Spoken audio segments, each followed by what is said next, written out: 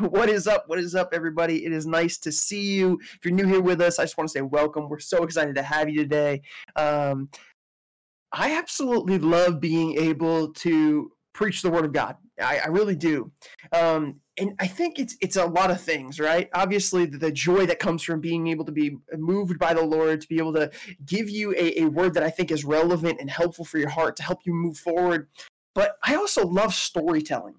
I love what storytelling allows us to do and the magic it's moving, right? Like stories are like the cusp of everything.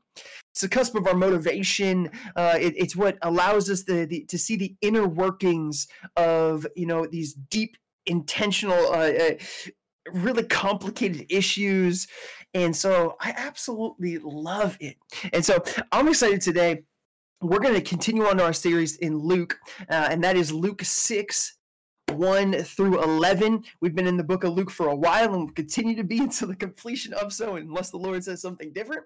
And so as we journey into Luke today, we're going to break down scripture by scripture and just really try to figure out what it is the Lord is speaking. If you don't know me, my name is Daylight, or Pastor Daylight, whatever you want to call me, really. I don't care. On the interwebs, I'm known as Daylight, spelled really oddly. You might not even understand how to say it unless I said it. And so that's me. I am one of the lead team pastors here at God Squad Church. And so I'm just excited to be with you, for you allowing you really giving me the opportunity as a platform to be able to speak into your life. It means the world to me. And so I appreciate you being here. But all right, I have a question for everybody. Have you ever played a game, all right, whether it be a video game, a board game, it might be tag outside, and you ever played with someone that they just kind of want to dictate how everything goes, and not necessarily because they're bossy, but because like they want it done the way it's supposed to be done. Right, I'm talking about the people that really they'll take the fun out of the game in order to make sure that you're following the rules exactly. And I'm sure every single one of us has a story of someone in your life that does that. And honestly, clip it, but kids are the worst. Kids are the worst, dude. They are the worst at this. And because their law or their rules, it changes depending on what they feel like doing. It's like my daughter Oakland. I'm gonna show you a picture of my sweet little girl. All right, this is my sweet little girl. And when I say sweet, I don't know if I can actually like. Oh, we're going crazy right now. Okay, we're back. Are we back? All right, dope. Digital problems. This is my sweet little girl Oakland, right? Absolute sweetheart, little redhead mayhem. You know what I mean? Just absolutely amazing. Okay, that's sweet little Oakland. No, that is chaotic chaos. Sometimes I wonder if she's my enemy, Oakland, okay? I mean, this little girl, I'll be playing Guess Who with her, and it'll switch 15 times. No, Dad, I didn't ask that question. I asked this question. No, Dad, you're not allowed to say. Girl, who is your father? Who is your father? All right, that's me asking her, what is going. Kids are the worst when it comes to rules, man. She just makes up rules on the fly. I mean, we could be playing tag, and she's like, no, you can't tag me now. Not right in this second. I'm like, wait, what do you mean? I was like, you just tagged me. I can tag you back. No, you gotta give me a break. What? I'm in safe. I was like, when was there a defined safe? What? You're not safe, kid. You're not safe at all. And you guys understand, like, you've been there before. You've been on the playground. You've been around little kids. You've been in places where the rules might even change, but even so, like, that there's these people, man, there's just these people in life that see the rules as like the end all be all. They're the things that like they need to make sure that they're like staying right on top of. I was playing World of Warcraft a while ago when Burning Crusade released, and we had this guy, and I'm not going to say any names or anything like that, so we'll just call him Tank, all right? His name will just be Tank. And this guy had been playing World of Warcraft for years and years and years, and he had a very certain way he liked to do raids, all right? A very certain way. And it had to be done that way or it wasn't okay.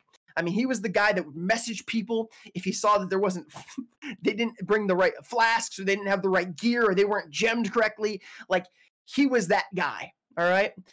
And playing World of Warcraft with that guy felt like playing Guess Who with my daughter. It was just like, like chill out, bro. like we're okay. It's gonna be all right. But he's like, but it's not how it's supposed to be done.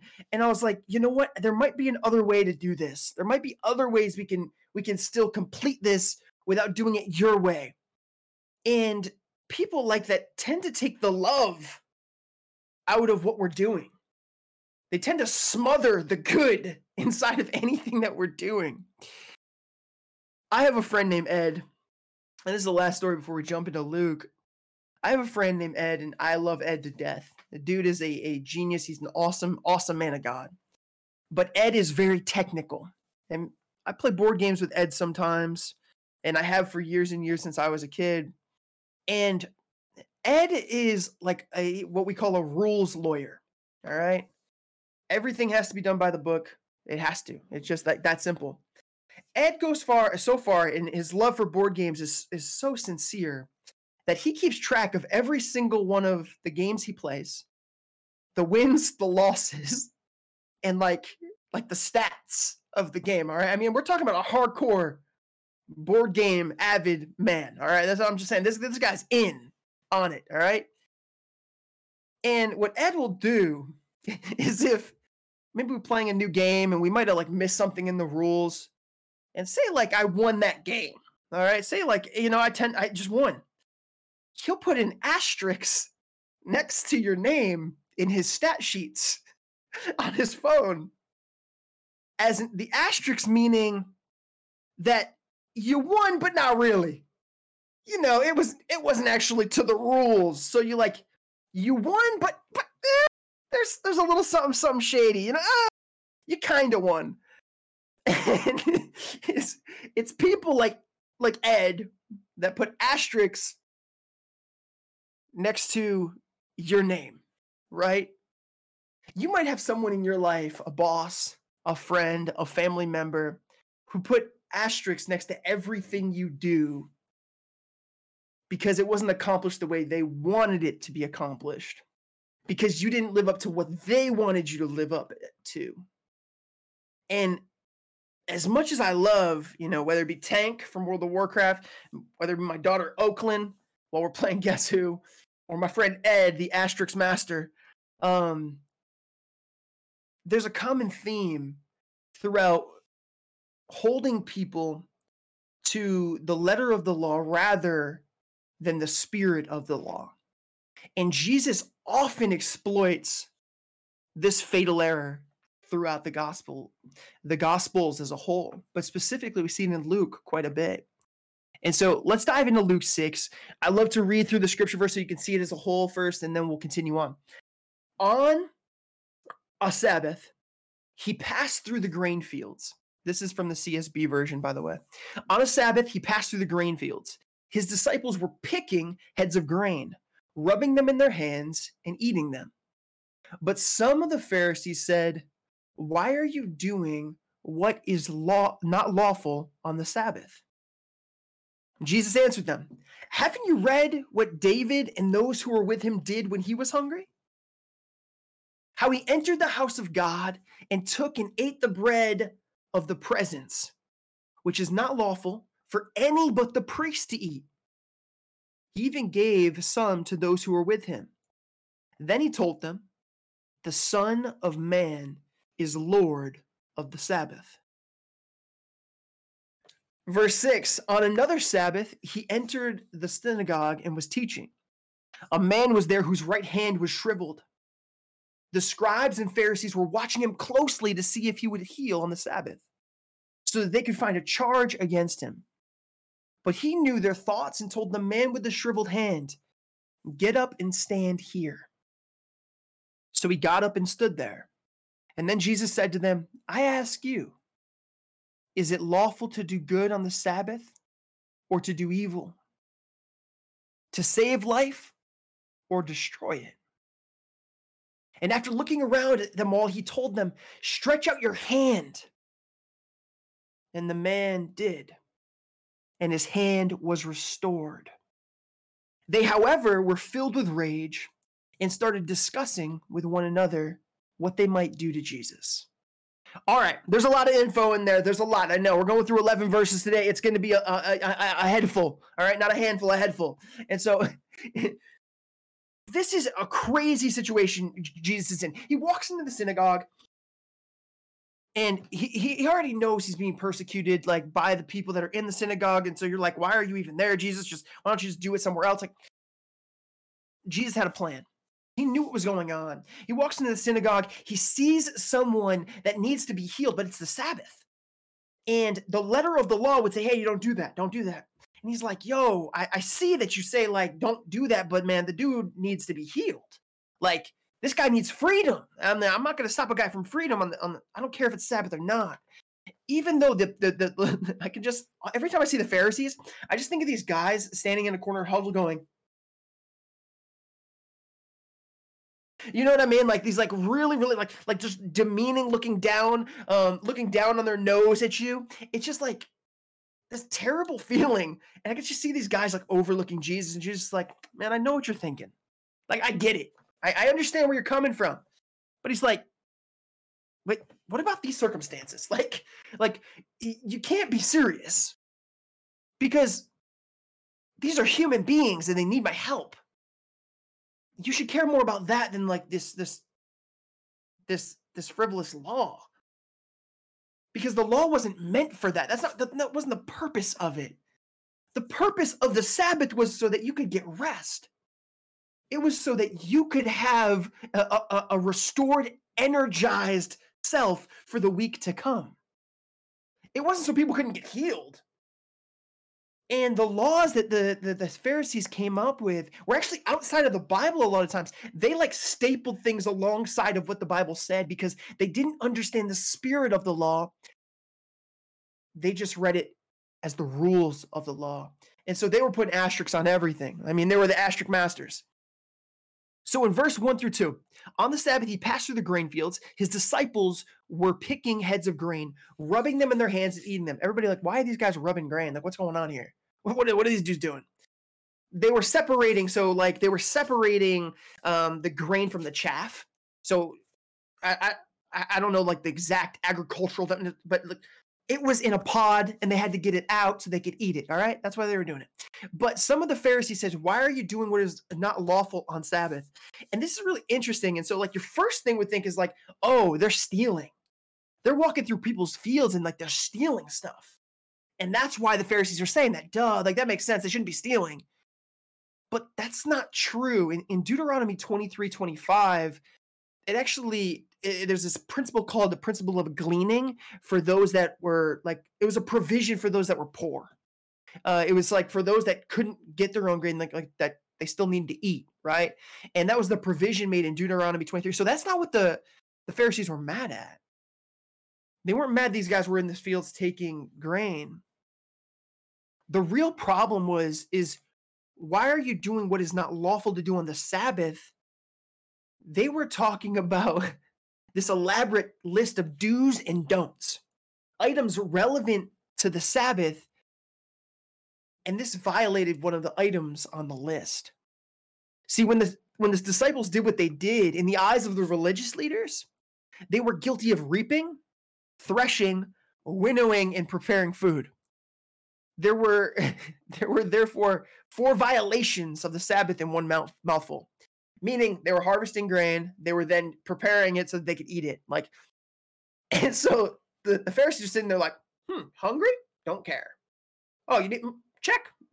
Like they were marking against them everything they were doing in that moment, but they had to eat. And this is really interesting because you can also still see this today, specifically within the Orthodox Jewish community, and nothing bad about the Orthodox Jewish community or anything like that. But this is a specific instance that can kind of help you have a better understanding of this type of thing happening even in today's day and age. And so in 1992, which was actually a pretty long time ago at this point, we're talking about almost 31 years ago now, the practice of the Sabbath and holding it to a very religious standard, a standard of not liturgical, dogmatic ways, meaning like that above all else.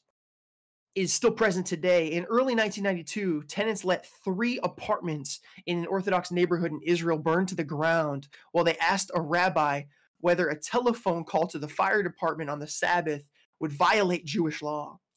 Observant Jews are forbidden to use the phone on the Sabbath because doing so would break an electrical current, which is considered a form of work. In the half hour it took for the rabbi to decide yes, the fire spread to 2 more neighboring apartments. And so you can understand, like, in the context of this situation, right? Like, there is chaos happening. People are actually like suffering because they're trying to stay so hardcore to the law. And there has to be a place where we have the ability to step in and realize something isn't okay.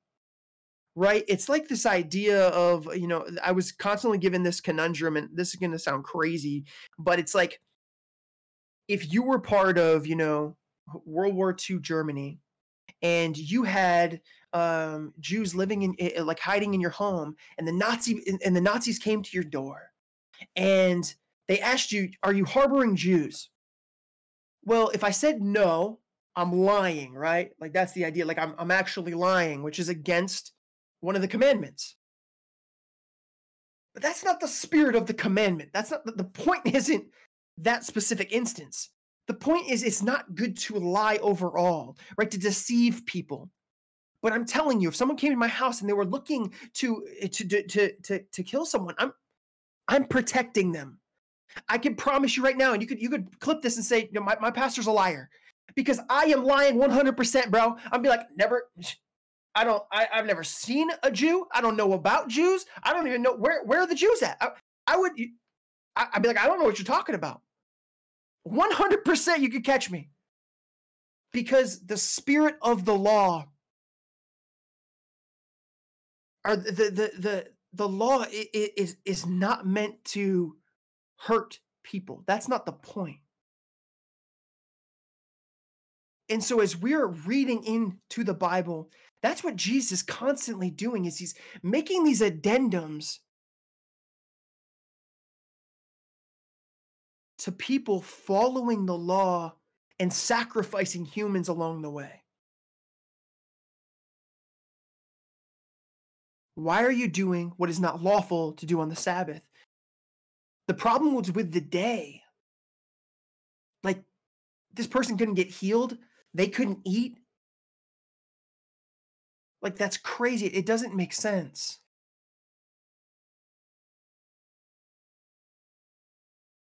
During that time that Jesus was walking, Judaism was filled with these elaborate rules that were even extra biblical.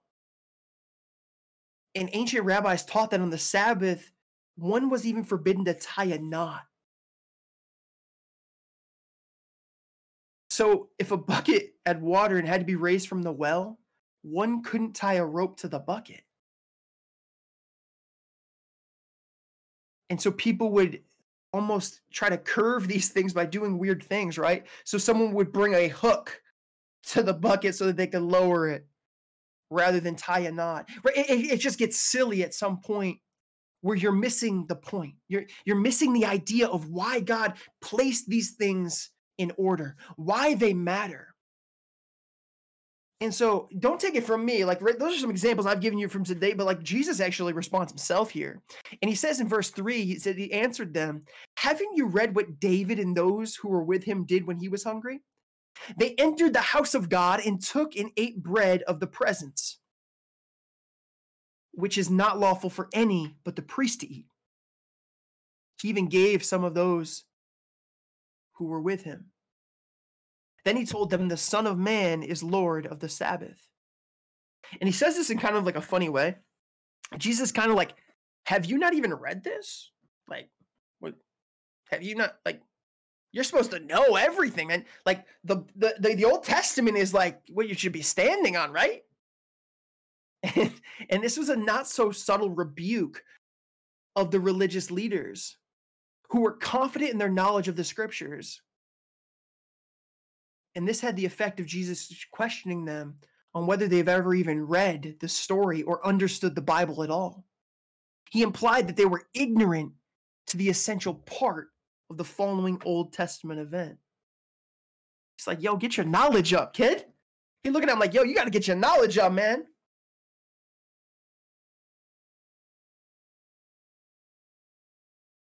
Barclay puts it like this, and I love this quote because this sums up what I'm really trying to say is it is possible to read scripture meticulously, to know the Bible inside and out from cover to cover, to be able to quote it verbatim, and to pass any examination on it,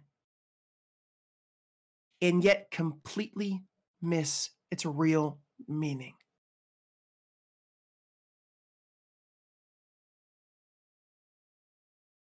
There is a Pharisee that often lives in our heart. And I see this as Christians become more mature in their faith. Mature, I'm going to put that in quotes. They've spent more time doing the Christian thing. They miss it, man. They miss it. Because they start to allow these rules to govern their heart rather than the spirit of the rule. And rather than allowing their heart to grow closer to the heart of God, they allow their heart to grow closer to rules and laws and things that allow them to move through life where they feel righteous. What David did when he was hungry, the reference to David's use of the holy bread, this is the showbread or the bread of the presence. It's like, and so you might not know exactly what that means. So let me break that down quick. The bread of the presence was the bread that was out for the priest. It was an offering type bread, like a bread that would be not sacrificed. That's not a good way to put it, but a bread that would be like offered to the Lord is the best way to say. And so it was the show bread is another name for it. In 1 Samuel 21, 1-6, it showed the first principle, though. And David showed this already. This was already something the Pharisees should have known, but they missed the point. And this entire thing was that human need is more important than religious ritual.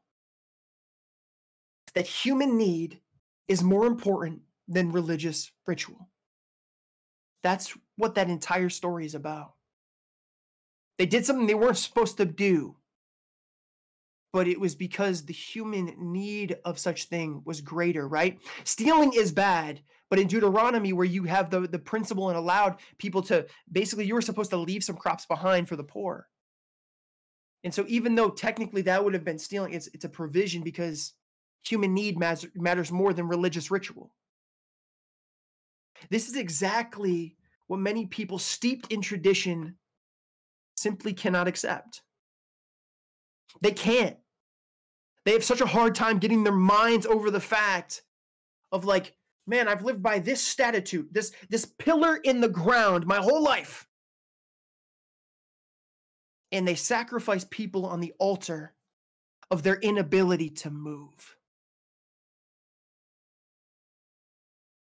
They sacrifice people on the altar of their inability to move and be moved by mercy. They don't believe that what God really wants is mercy before sacrifice. People steeped in tradition, they don't believe that love to others is more important than religious rituals. They don't believe that the sacrifices of God are a broken spirit, are a broken and a contrite heart. And those are all backed by scripture. They don't believe that God really wants us, he wants mercy before sacrifice. You can see that in Hosea 6:6. They don't believe that love to others is more important than religious rituals. You can see that in Isaiah 58, 1-9. They don't believe that sacrifice of God, of a broken spirit and a contrite heart, these, O God, you will not despise.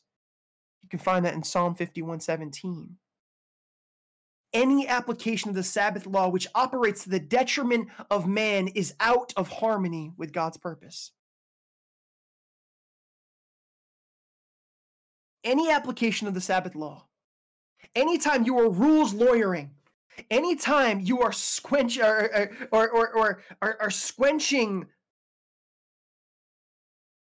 humanity and provision and grace and mercy is out of the harmony with God's purpose. The incident with David is a valid defense because it covers everything that was happening here for Jesus. It was a case of eating. Jesus' disciples with the grains, David's men with the bread. It probably happened on the Sabbath, which would make sense. 1 Samuel 21:6. It concerned not only David, but also his followers. So it wasn't just Jesus, it was the people following along too. Jesus perfectly replicates a situation that he was in and calls back to a time where he can prove it and then shows himself to be the new David. Jesus is a mastermind. He understands everything. He understood the inner workings. He understood exactly what he was doing.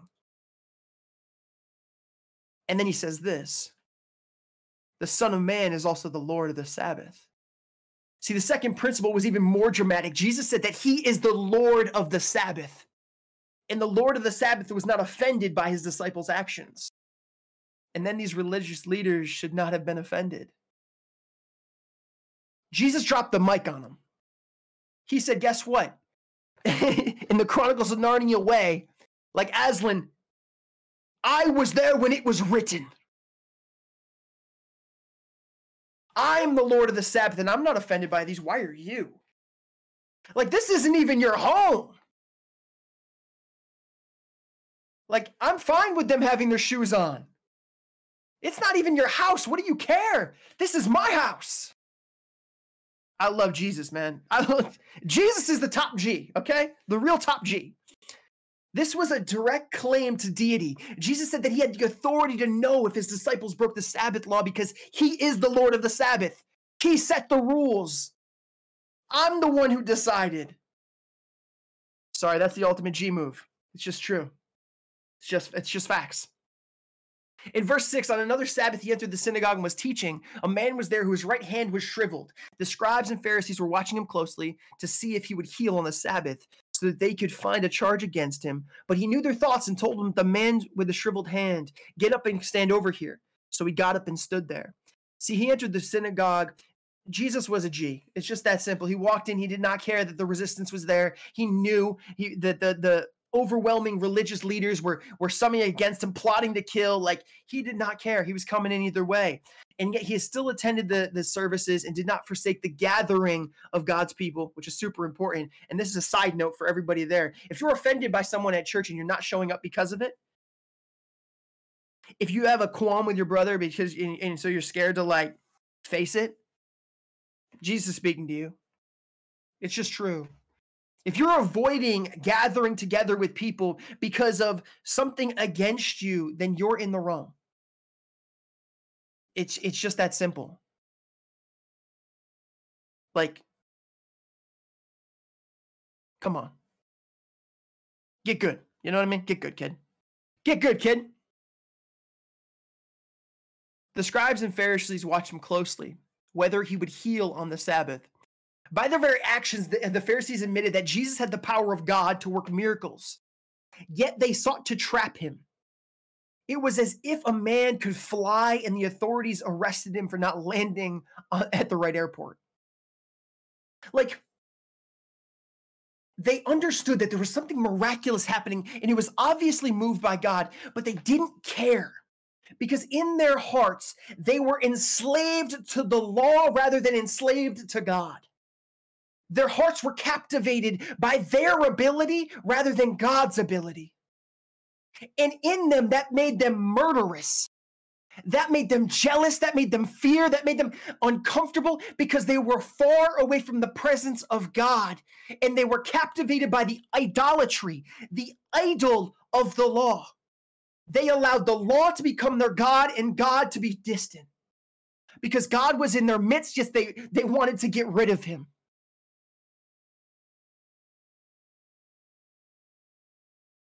The religious leaders watched Jesus closely, but with no heart of love for him. We can watch Jesus do mighty and powerful things in the lives around us, but still be far, far from allowing him to have our heart.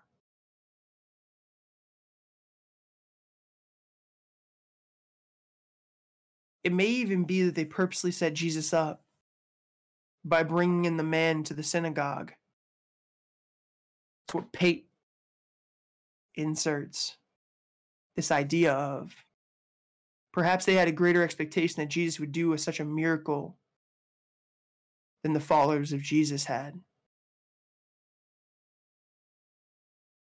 A lot of people doubted Jesus, and it seemed though the Pharisees understood he could do what he said he could do, and they were just looking to set him up. How many times are we trying to set up Jesus in our own hearts? Lord, if you just let me win this Apex game, man, I'm going to be... Lord, if you just let me allow like 5 kills, like, Lord, if you just allow this girl to realize how great I am. Stop trying to set Jesus up. Instead, draw closer to him and let the outflow of that be your victory.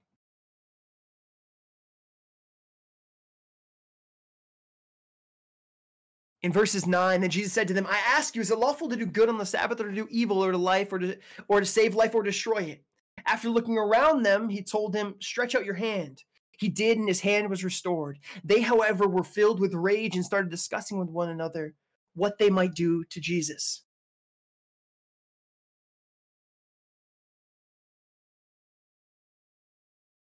It is lawful on the Sabbath to do good or to do evil, to save life or destroy it. In his question to the religious leaders, Jesus emphasized the truth about the Sabbath. That there's never a wrong day to do something truly good. And this happens to Jesus a lot, this idea of like him doing things out of place or out of turn. And it's always for the good of people. It's always for the good of others. In the legalistic approach taken by the religious leaders of Jesus' day, they clearly neglected the act of compassion and the love for the needy. Morgan puts it this way. He says, surely there's no desecration of divine ordinances so powerful as that which clogs the stream of compassion. What he's saying is there's no other like egregious thing you could possibly do than clog the idea to hinder someone from receiving compassion. And Jesus makes this notable through each and every one of these teachings. The modern Christian has the challenge of displaying love and compassion to all, and faithfully upholding God's clearly stated moral standards on matters of social controversy. Like, it's our duty as Christians. It's our duty to extend compassion.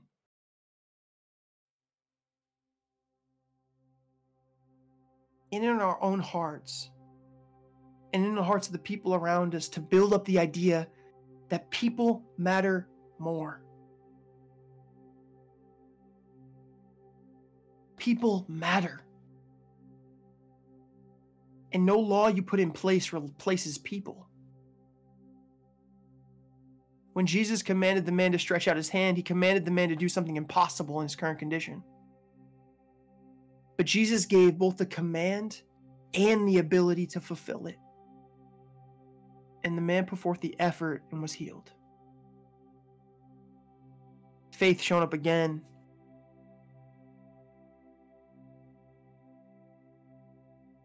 Where like, I don't know about you, but if I couldn't walk and someone told me to try to get up and walk, I'd be doubting. This man's faith was obvious that he believed the Lord could do what he said he could do. And the Lord was faithful.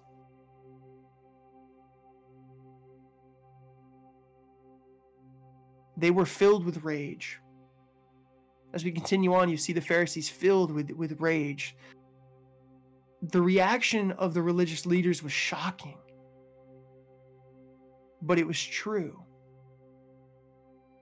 That Jesus did this miracle on this Sabbath. He met the needs of simple people and broke the petty religious tradition of establishment. Obviously, their rage and plotting of murder, discussed with one another, was probably a little worse, right? Their murderous trying to plot to kill Jesus was probably a little worse on the Sabbath than Jesus healing someone that was in great need, than was providing for his disciples who needed food. The asterisks, right? The letter of the law. There is a difference between the letter of the law and the spirit of the law. Jesus often rebuked the religious leaders of his day for this kind of heart. He said this in Mark 7, 8 through 9, and then 7:13. He said of them, laying aside the commandment of God, you hold the tradition of men. All too well you reject the commandment of God that you may keep your tradition, making the word of God of no effect through your tradition. They kill it, man. They kill the spirit. They kill the purpose. They kill the heart of God because they want to upkeep their own idol. Jesus wasn't trying to reform the Sabbath. He tried to show that in their understanding of the Sabbath, they had missed the whole point. Jesus was always for what he said he was for. This did not change. It's the fact that people took control of what God meant for good and turned it to evil. As often we do as humans, when we get a hold of something, when we have control over it, guess what we do? The same old thing that we've done throughout history. We take good things and create evil. We toss it into the the frivolous, contrite lives we live. And we miss the point. We manipulate it and we mutate it into something it's not.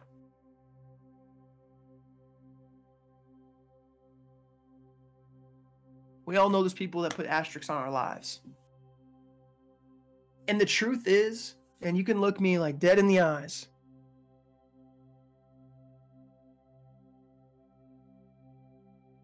yes, you do have an asterisk. Just like my friend Ed, with the asterisks on the games we didn't quite win, you know. You have an asterisk on your life. And guess what? It disqualifies you. It does. You can't win. But God. Even though you have that asterisk on your life and you did not win, and yet you cannot win in and of yourself, God says, guess what? I'm the eraser of the asterisk. That asterisk doesn't matter when you get here. It's the same way with the leper, right? Everybody's staying away from you. That leprosy defines you, but not around me. I don't care. I'm going to touch you because it doesn't matter. I am the eraser of those things. The asterisk, your past, that disqualifies you from being in a relationship with God. I am that asterisk eraser. I can rebuild that bridge between you and God. You can't do it on your own. Only through me can you possibly have this relationship. He is that bridge. He is the one that makes up all of the mess, all of the past crazy, all of the sin you've walked through. He is the correction. He is truly the answer of the 1 + 1. And his math doesn't make sense. Because to other people, you might be new to faith. And to other people, you're still that person with that asterisk next to their name. And you just feel like you can't shake it. Or you might be here and you might have never, ever accepted God in your own heart. Becoming a Christian's easy. It's walking out the Christian life that's not. Because becoming a Christian is just saying, Lord, I'm going to follow after you for the rest of my life. And would you forgive me of my past life, the way I lived? Would you come and erase my asterisks? That's all it is. Continuing on that journey is hard. And you might be here and you might have never asked Jesus into your heart. You might have never because you feel defined by that asterisk. You feel like you've never really won anyway. You feel like you've just cheated along the way, that you've always lost. You feel like a loser. But man, I have some great news. I really do. God doesn't care. He truly erases it all. He just desires your heart. He desires your future. And he can take you on a journey and a life that you could not imagine. It can change everything. That's the Lord I've served for a very long time. And I'm telling you, not only from biblical evidence, and I'm telling you from my own anecdotal evidence of walking this life, there is no better way to live than following after someone who already has it figured out. And that's God.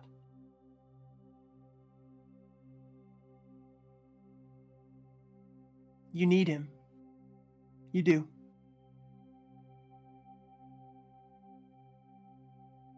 And you can have him.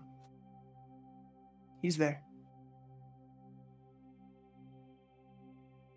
For all the Christians here, all the people that call themselves Christians, the challenge here is to not let the asterisks allow you to be held back from drawing closer to Jesus.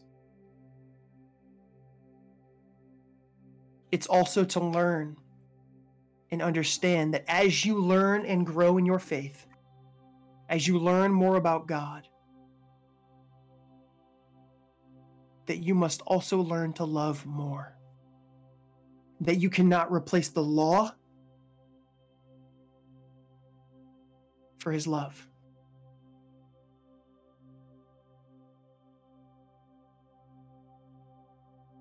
You need to grow in your love for God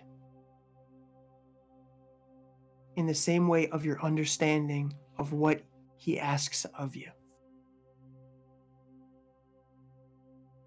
Christians can be the most judgmental, saddest displays of the heart of the Lord.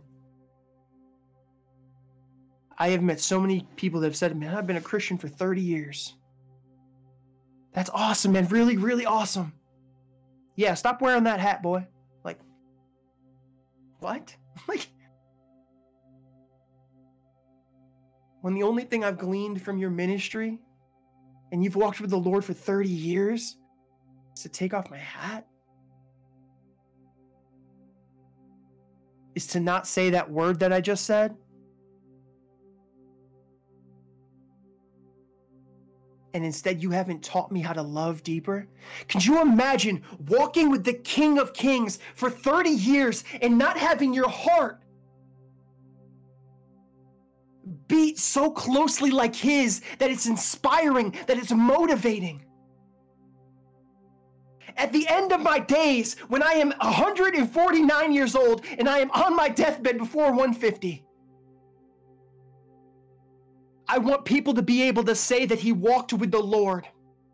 I want people to say that his heartbeat beated of love, that I could see compassion and mercy and grace, and it folded from him, that it spewed from him. No one remembers you because you held up the idea that, man, you need to get rest on the Sabbath rather than bring a healing to someone. They remember you for doing the great and unimaginable, crazy acts of love that God's poured out on you. That's what people will remember. They will remember the Christ in you. They will remember when you were moved and you did things that were incredibly love-filled, even when they didn't deserve it. That yes, even though someone might deserve punishment, even though someone might deserve justice because they wronged you, when you understand that when you move in the acts of compassion against that person, it speaks volumes. It changes lives. On my tombstone, may it be said, He was known by his love. He was known by his love. Don't be the asterisk. Don't be the asterisk guy. Not when it comes to the things of the Lord. Do not let the knowledge you gain as you grow in your faith be the roadblock that deters you from the love of God flowing through you and in you. Don't be the asterisk guy. If your rules are diluting your ability to love, you've already lost. Because the kingdom of God, in the kingdom of God, people matter.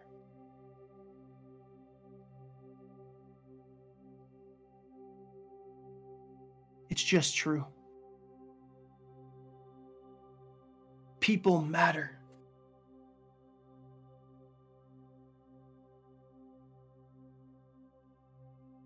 I pray that the Lord's moved you today.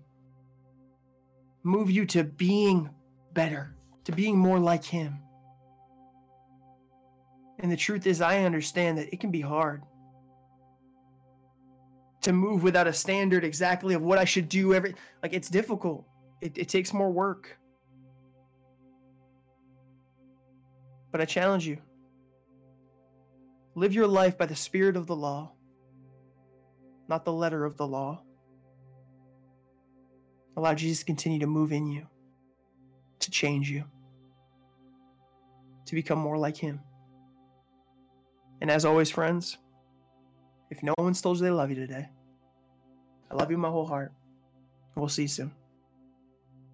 Praise the Lord. Amen. Amen. Powerful, powerful message from Pastor Daylight. Honestly, guys, let's be known by our love. What a powerful message. I mean, if you're blessed, give me some amens in the chat. If you're blessed by the message today, a powerful message.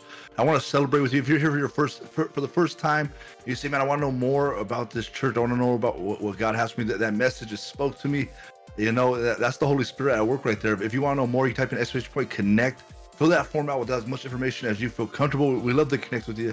We love to do life with you. We love to game with you. If you're a gamer, you know, this is a church for gamers, but you don't have to be a gamer to belong here. So, guys, thank you so much, man. That was a powerful, powerful message, wasn't it? Amen. Amen's in the chat. I see all the amens. Magic Giddy Pig, the Sunny Money, Garrett 198. God bless you, bro.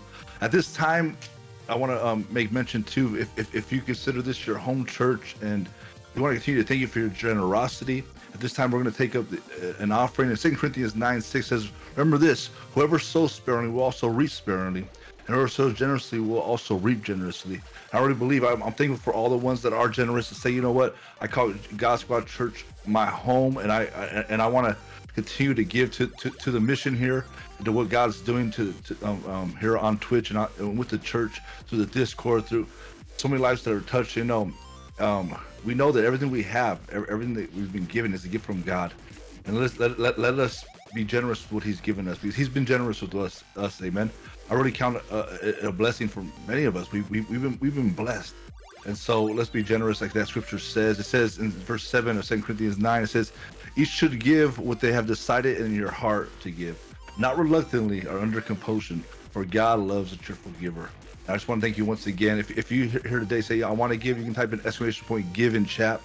You can also go to the links below the stream here, one of the panels, and click there and give through PayPal. You can also go to our website, GodSquadChurch.com, and you can give through there. Or if you reside in the USA, you can text any amount to 84321, and you can give that way. But guys, once again, thank you for your generosity. Thank you. You make all this possible by your generosity and your giving, that we can continue to be here on Twitch, continue to minister, continue to let people know the good news in Jesus Christ.